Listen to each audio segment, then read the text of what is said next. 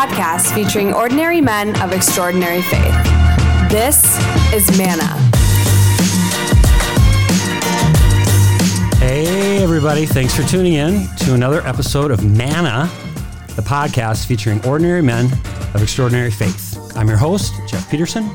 Now, none of the guys that you're going to meet on the podcast would consider themselves to be extraordinary, but it's their humble, holy way of living. That's exactly what makes them extra to me, and I'm very excited for you to meet them.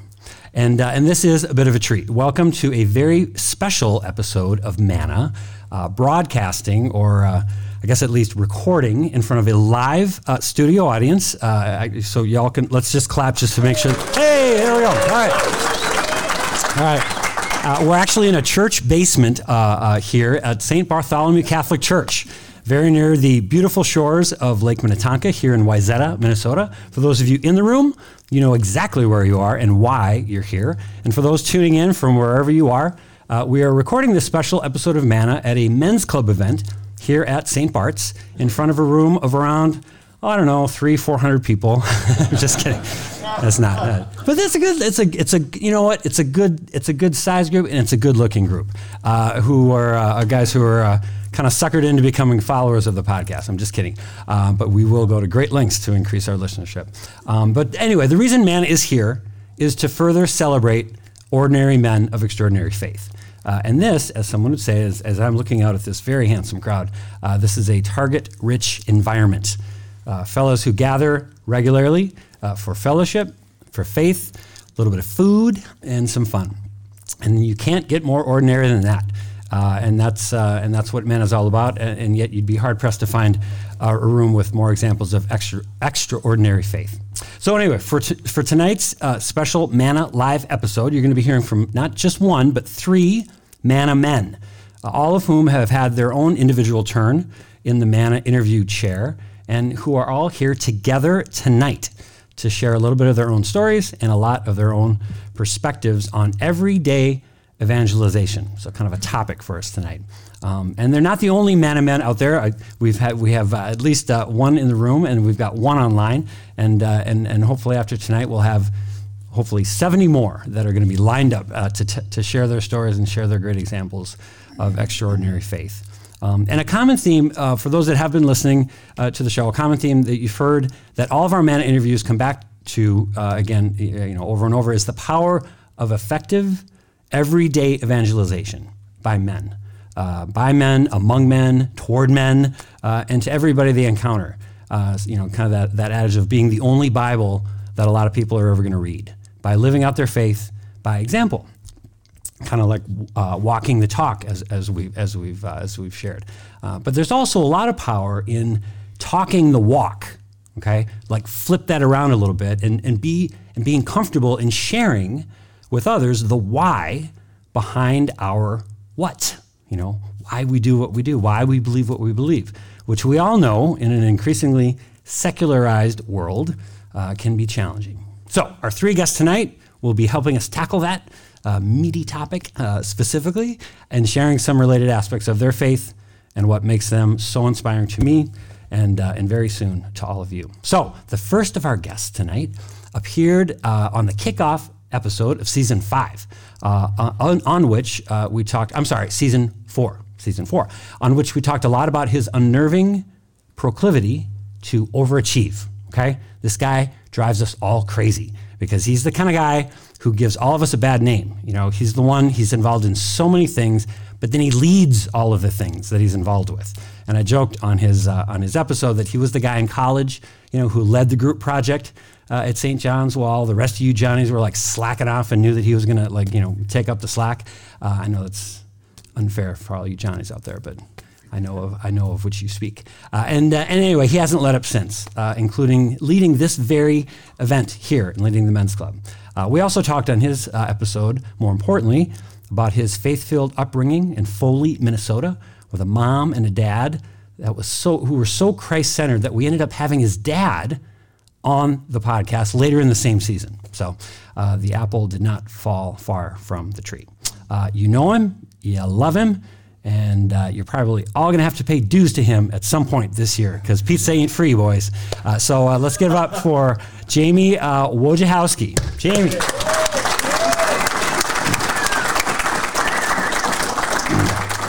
All right, our second guest tonight is actually a MANNA man whose episode you haven't even heard yet because it's going to be the kickoff episode to season 6, which we're just starting to record now. But you definitely know him. He's an icon around here at St. Bart's and is someone we all know so well because he seems to know us so well. His generosity of self, of spirit, and a genuine interest in others, both as a deacon and as a career-long parole officer, comes through as much on a park bench as it does from the pulpit. And yes, I worked on that park bench and pulpit thing all afternoon, just to kind of nail that. Thank you. Feel free to clap for that, boys. No, I'm just kidding. He's a public servant, he's a servant of the church, and a true servant leader for all of us guys out there looking for examples on how to do it right. All the way from Poniatowski, Wisconsin. Yes, please welcome the first MANNA man from upcoming season 6, Deacon Rick Watutsky.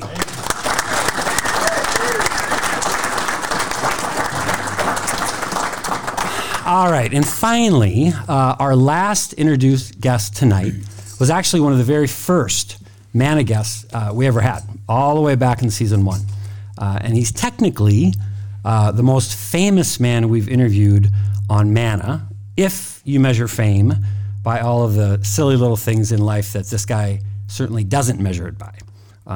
But as we've all admired from him, we've admired him from afar in how he has leveraged his God-given gifts on the football field, which in his episode he explains were basically arrived at by a process of elimination because he was kind of bad at everything else. So it's a very humble way of talking about it. To accomplish even greater feats of strength and spirit off the field. Yes, he's an All-Pro NFL center. Yes, he's a Super Bowl champion. Yes, he's a Minnesota Viking. Sorry, Deacon Rick. But even more, yes, he is an amazing husband. He's and father of 8. He's a great friend. He's a Catholic school founder. He's a tireless champion for pro-life and other issues that underpin our very faith. And one of the truest examples of Luke 12:48. And I know you all know what that one is, but it's that to whom much is given, much is expected. So my friend and soon to be yours, MANNA man, Matt Birk. Yay. All right, so gentlemen, thank you all for being here tonight. And is the feedback, is it okay? You can hear it in the back okay? All right. So really, thank you all for being here. Thank you all in the room for indulging that really, really long introduction. Normally, not that long. Normally, we don't have 3 guests. But when you all sign up for your episodes, you'll get a really long introduction as well, okay? And you can play it for like your wife and your kids and say, see, I'm actually a good person. I'm just kidding. All right, so we're going to get started here. And again, our topic is all around everyday evangelization. And Jamie, I'm gonna start with you, kind of the leader of the band here. And I tease you because I love you, and your overachieving self. But evidenced by being a leader of this group, which is really a combination, as we've talked. It's a combination of what you were born with. You were gifted with this desire and ability to lead. And this is a cool example of a combination of the leadership and the faith. And so let's start with you. And when did you realize, or when did you put the two together? Because obviously you were one of those annoying, younger people that just, you're president of every club and whatever. But when did the faith start kind of coming into that equation for you? Oh boy. Let's see. I would say, some college opportunities when I had the ability to go to Greece and Italy to study abroad.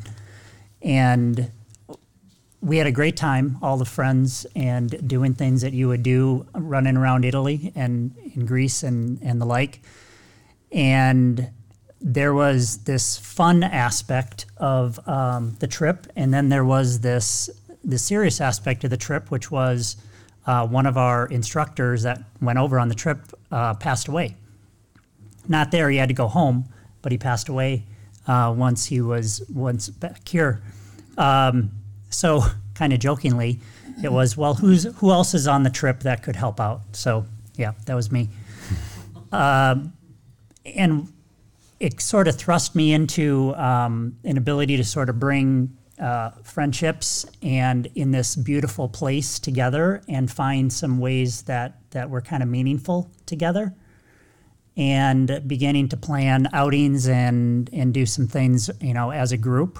And it's just one example of one of the earliest, kind of times when I just started to make some connections for a greater good, and make some things happen. And some of those characteristics may have carried on. Yeah. Does it feel any different for you? Because, literally, whether it's in business, with your family, obviously, but does leading within kind of the faith zone and helping guys like who are in this room, giving them opportunities to get together, to share in a safe space, does that feel, and I don't mean for this to be a softball question, but does that feel any different? Does that animate you any differently than, pulling off a great, business deal or something like that?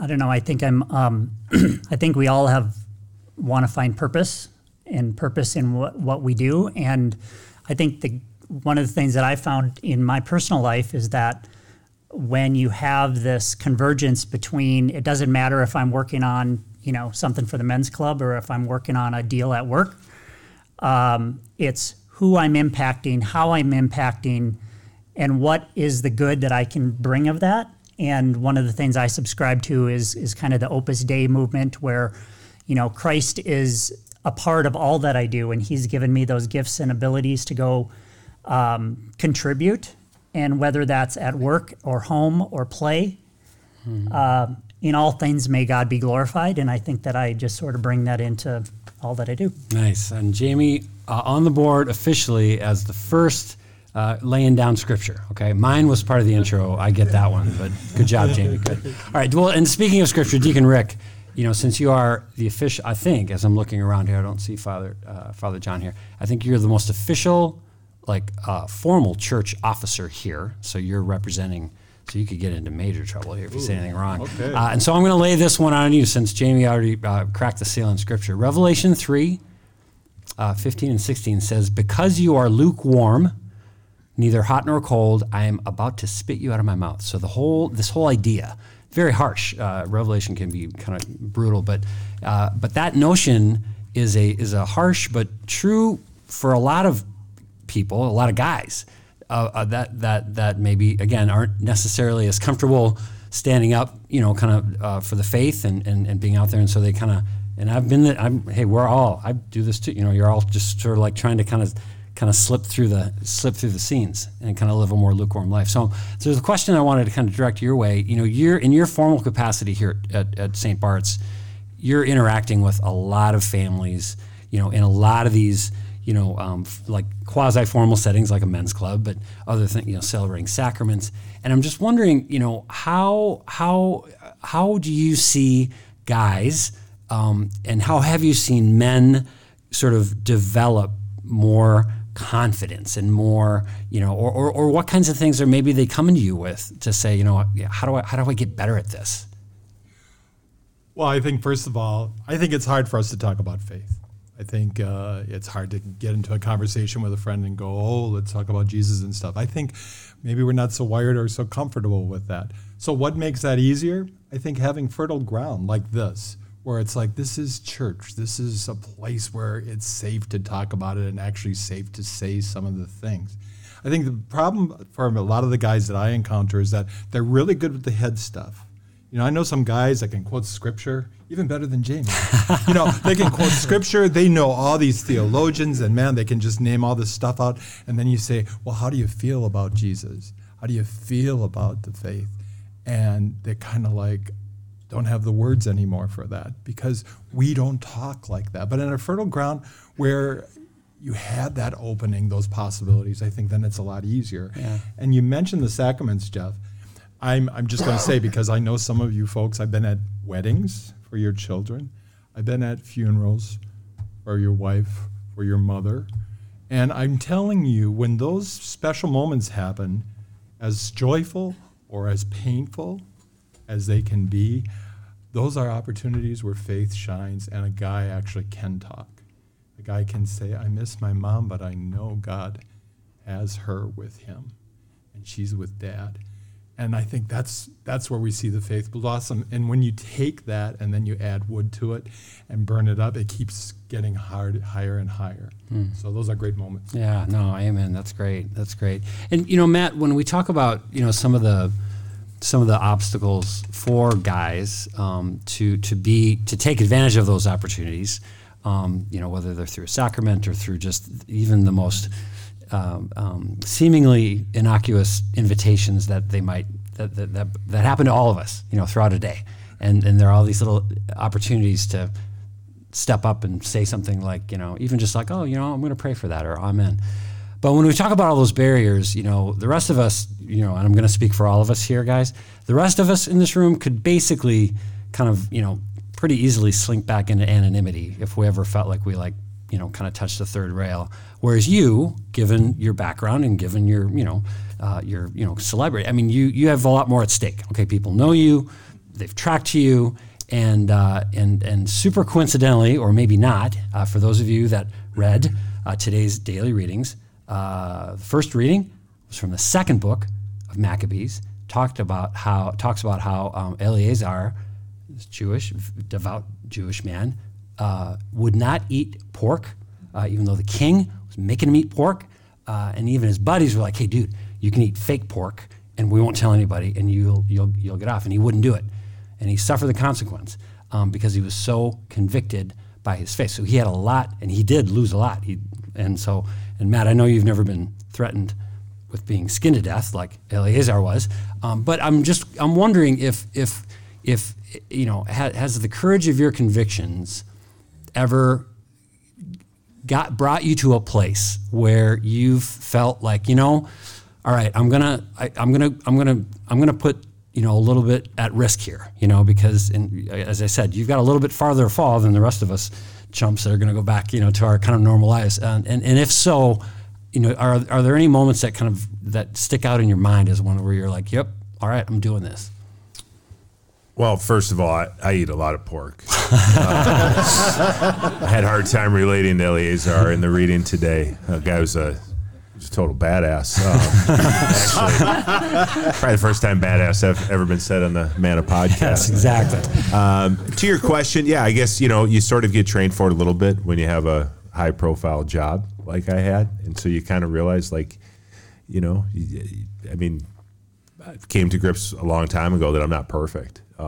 And that's okay. And so, to your specific question, when we won the Super Bowl, I guess I took a little bit of a stand. I didn't mean it to be so public, but I refused an invitation to the White House. And that was back when people didn't do that. Now everybody does, or the last 4 years, everybody did it, but I did it before it was the in thing to do. And it became a thing because of my position on abortion. And, you get thrown out there a little bit. I kind of was sort of in the 24-hour news cycle and, doing national interviews, and it's like I'd go on Fox News and I was like, well, that went pretty well. And then I went on CNN and I was like, well, that didn't go very well.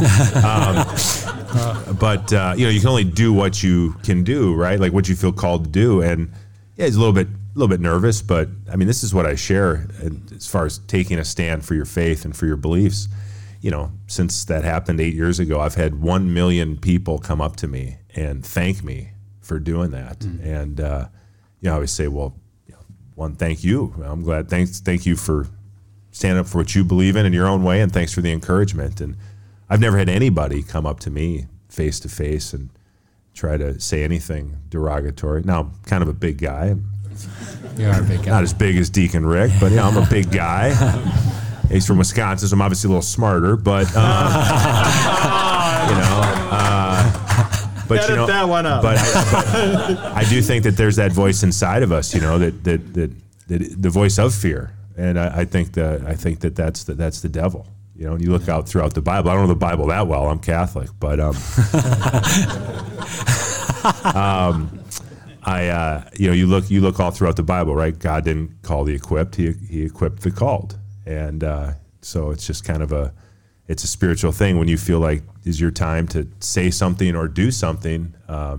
If you feel called to do that, if you feel the Holy Spirit, God will give you the strength and the ability, the words, or whatever it is at that time to do it. Yeah, that's great. Well, and the platform that you had and that you still have, you talk about influence, influencing millions, and that is so. It is a profound type of power. So I want to talk about influence. I want to talk about not famous influences necessarily, but like what influenced you guys growing up.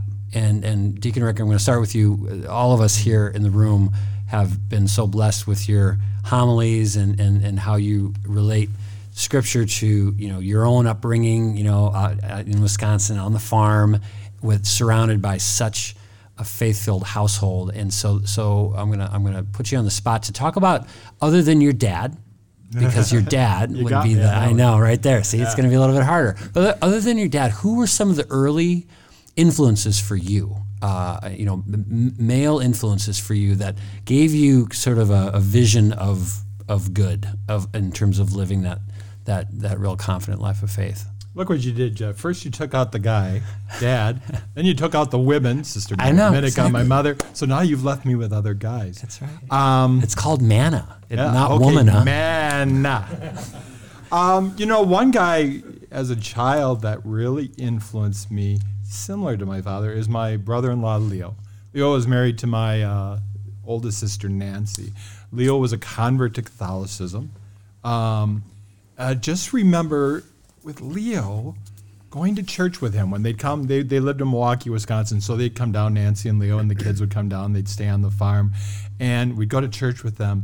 The first thing that always impressed me about Leo, and this was a very cheap parish. I mean, people put nickels and dimes into the collection plate. This was in the 60s, and that was enough. Leo, I would watch him, and he would take out a $5 bill, which would be like one of you giving a $100 bill today in the collection plate. And he always did that, and I'd watch that and I'd go, wow, Leo, what's that all about? But, he would do that. But it wasn't, that impressed me as a little boy, but what really impressed me is how he prayed before Mass. We always got to church probably 20, 25 minutes early. And, people would say the rosary, say different prayers. Leo, this great convert who had been Lutheran, turned Catholic because of wanting to marry my sister, and that was required of him.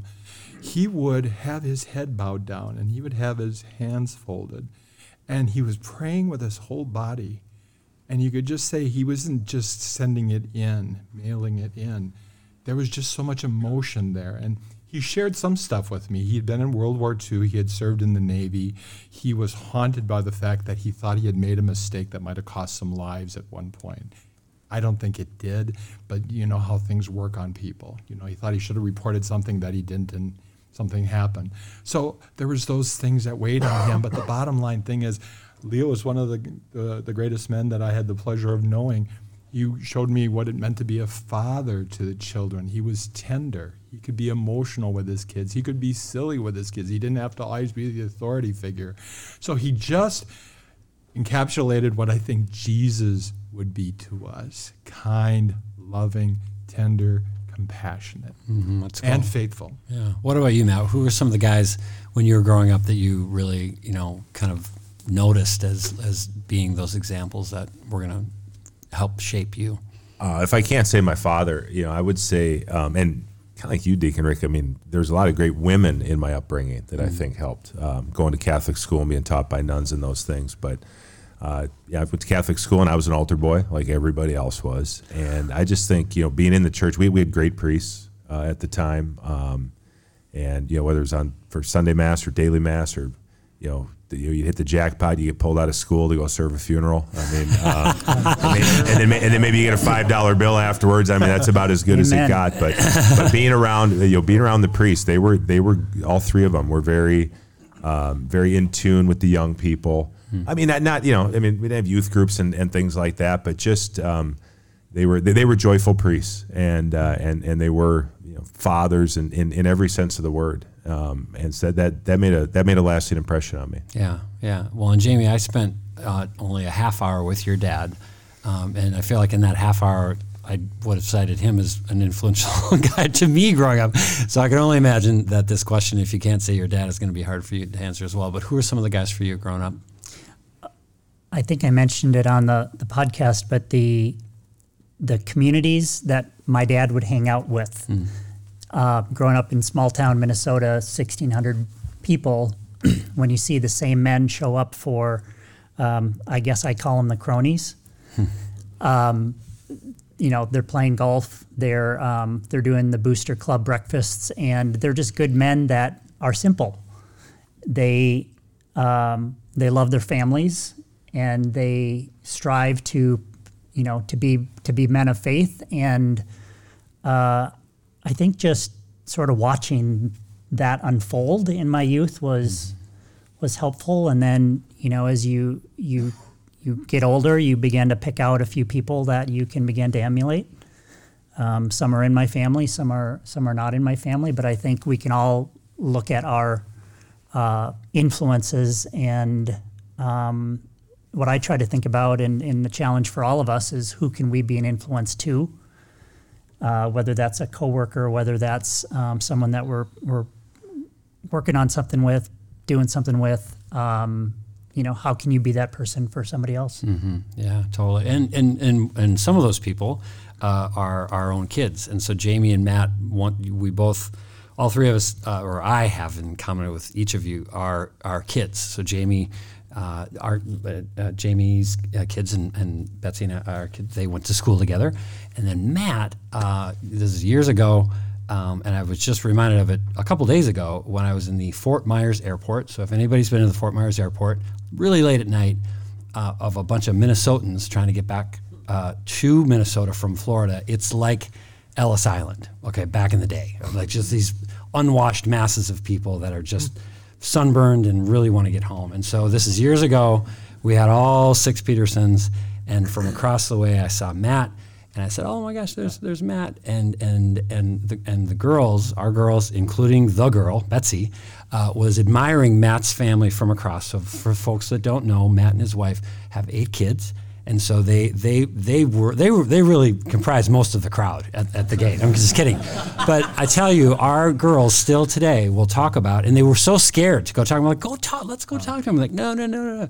But admiring Matt and his wife and the family dynamic from across this very, very crowded gate is something that the girls still bring up. So the question for both of you guys is around kids, and how important as a dad, demonstrating your faith has been in raising kids, and how kind of intentional it is for you as you go through your days, or blessedly, does it just feel like it just sort of, just kind of comes out kind of by design? Matt, how on purpose are you in making sure that your kids are seeing that example from you? Well, let me just say, if you're impressed by my family at the airport, that must have been like our very best moment ever, because it's normally not that impressive.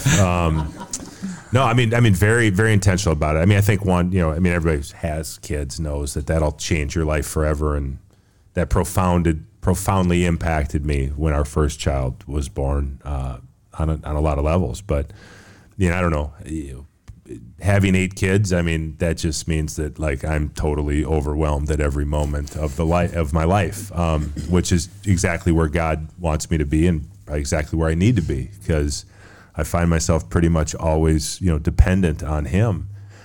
So very, I'm very intentional about it. Does that mean I'm perfect? No.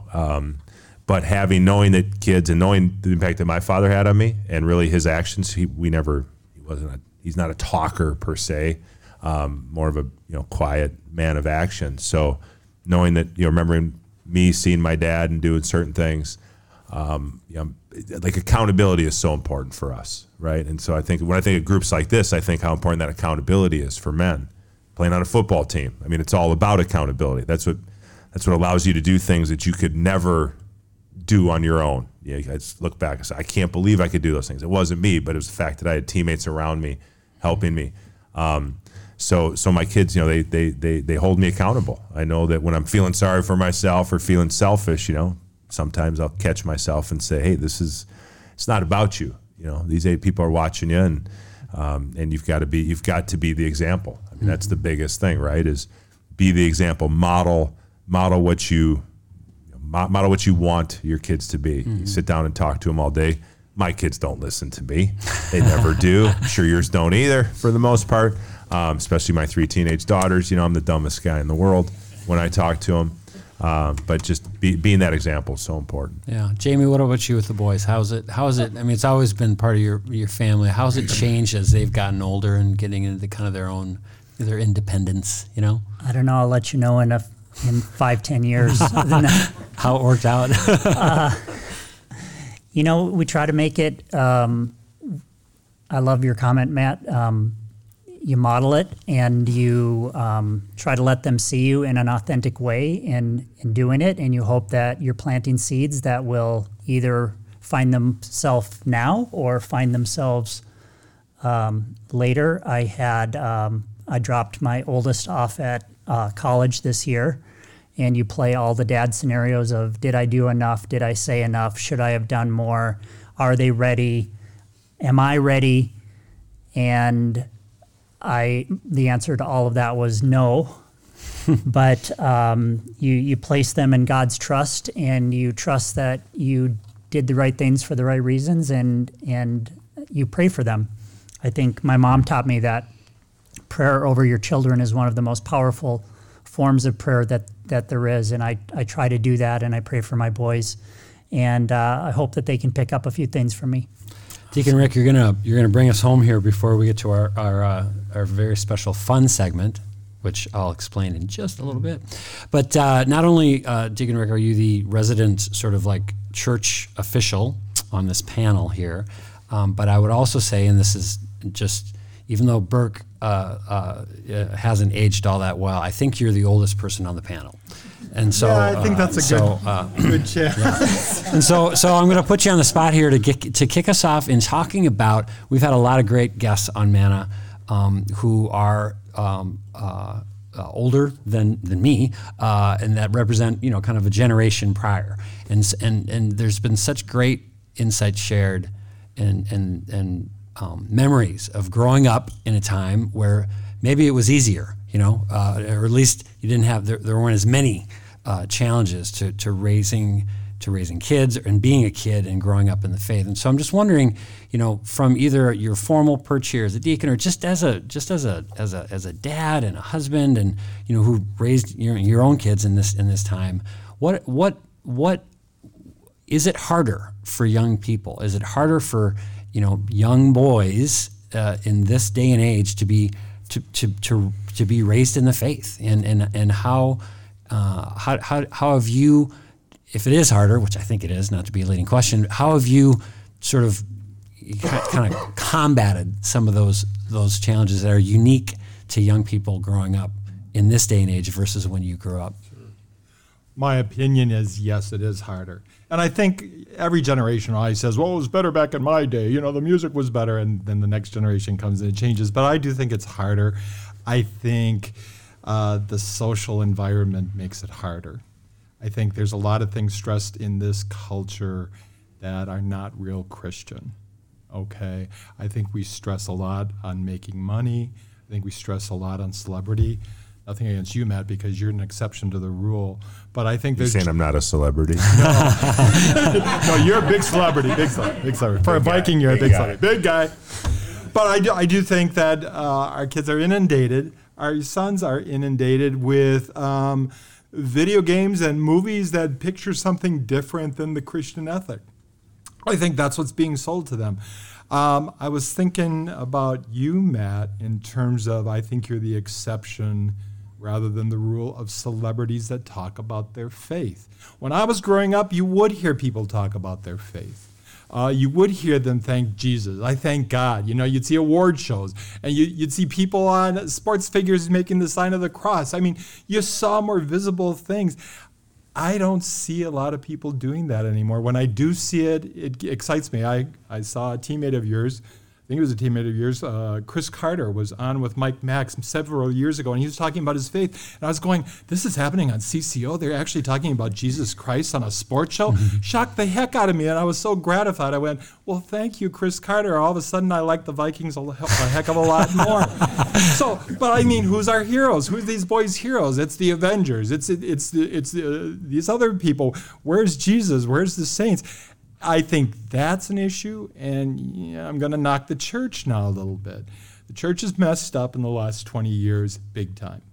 The clergy sex abuse thing was a sin not only against those victims, but it was a sin against the church and against our faith, because it caused a lot of people to say, why should we listen to these people if they're going to be doing this sin or propagating this sin? And that was a sin against God and against humanity, okay? Truly is. That being said, though, how do we combat that? I can tell you right now, I worked with four priests, Steve LeCan, Michael Redding, Mike Van Sloan, and now John Klockman, 4 great priests who do encapsulate what Jesus has taught and are putting it there. And I know that the majority of clergy and a large majority of faithful people are out there, but we do need to be outspoken. Mm-hmm. We do need to say it out loud, because if we don't say it out loud, then the other voices are going to be what our kids hear. And they're going to hear, hey, it's really great to have $1 million and have all this jewelry and have this expensive car and have all these women draped on us. That's what life is. That's what your goal should be. That's not the message we need to give them. So I can get really worked up on that one, because I think that I'm going to keep on going, Jeff, because you gave me the floor. The other thing I think is that I think we've gotten too scientific. I think now a lot of kids are being taught science is the God and God doesn't exist. I do see a dropping of faith. It's happening in Europe. It's happening here. The nice thing about the Catholic Church is we've always welcomed science. We see that science and faith go together. They're not opposed to each other, but I think we're losing some of that message for our kids too. So now I'll shut up. Well, no, that's fantastic. And if we allowed more clapping on the show, we'd be clapping right now. Let's clap. Oh, yeah. A lot more.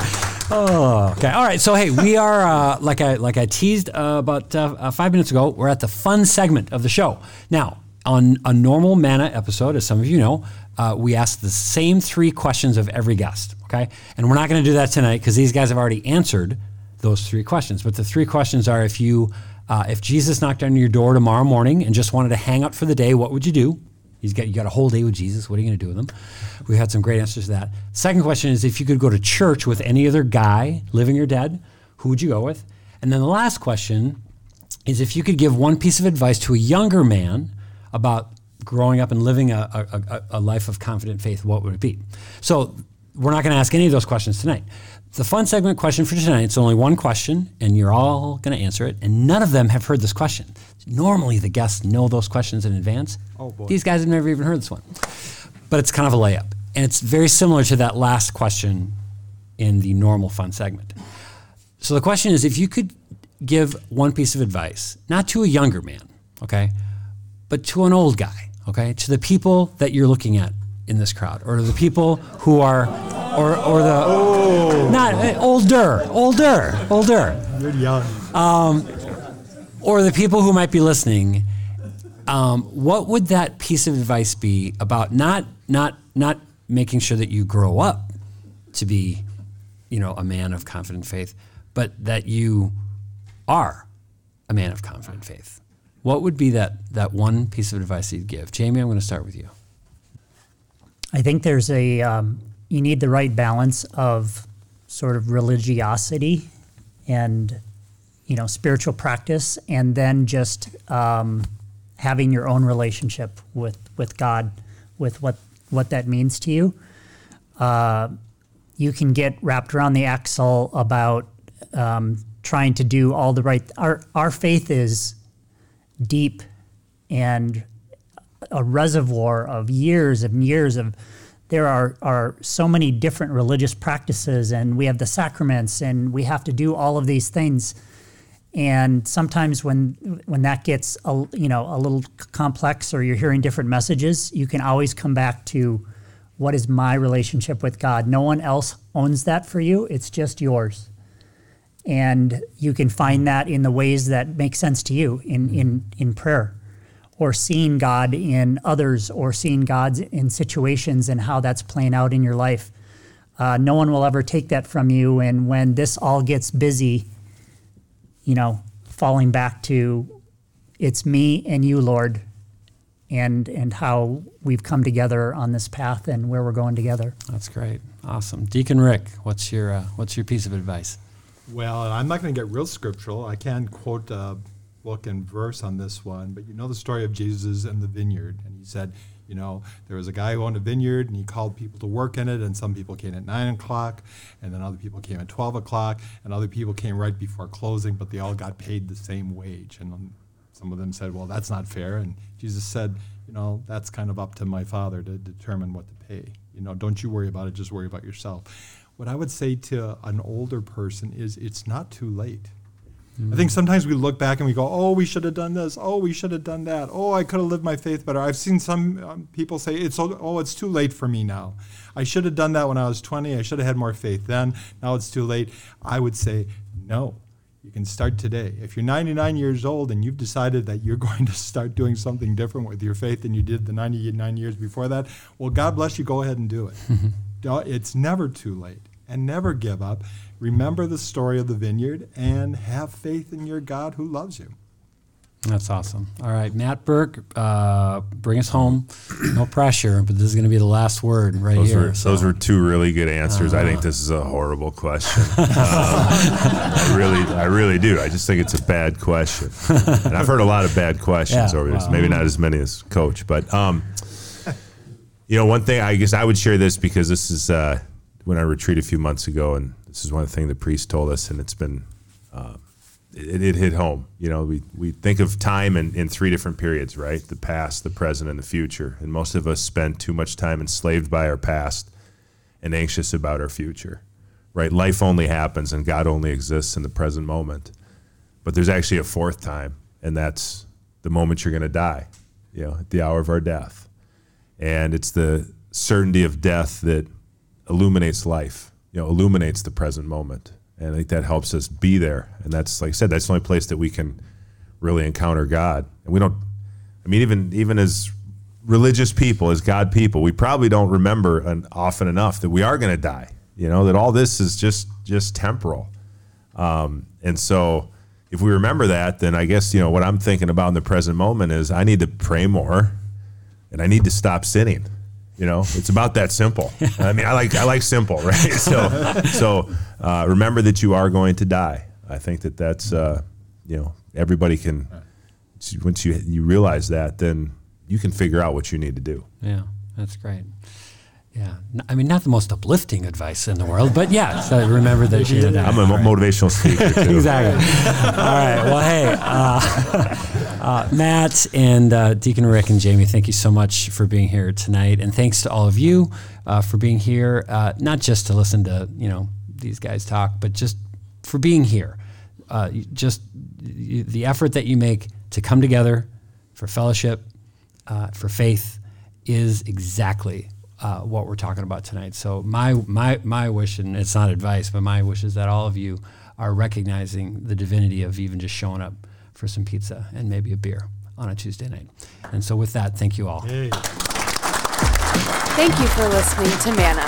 If you have any questions or recommendations for future guests, send them to mannapodcast@gmail.com.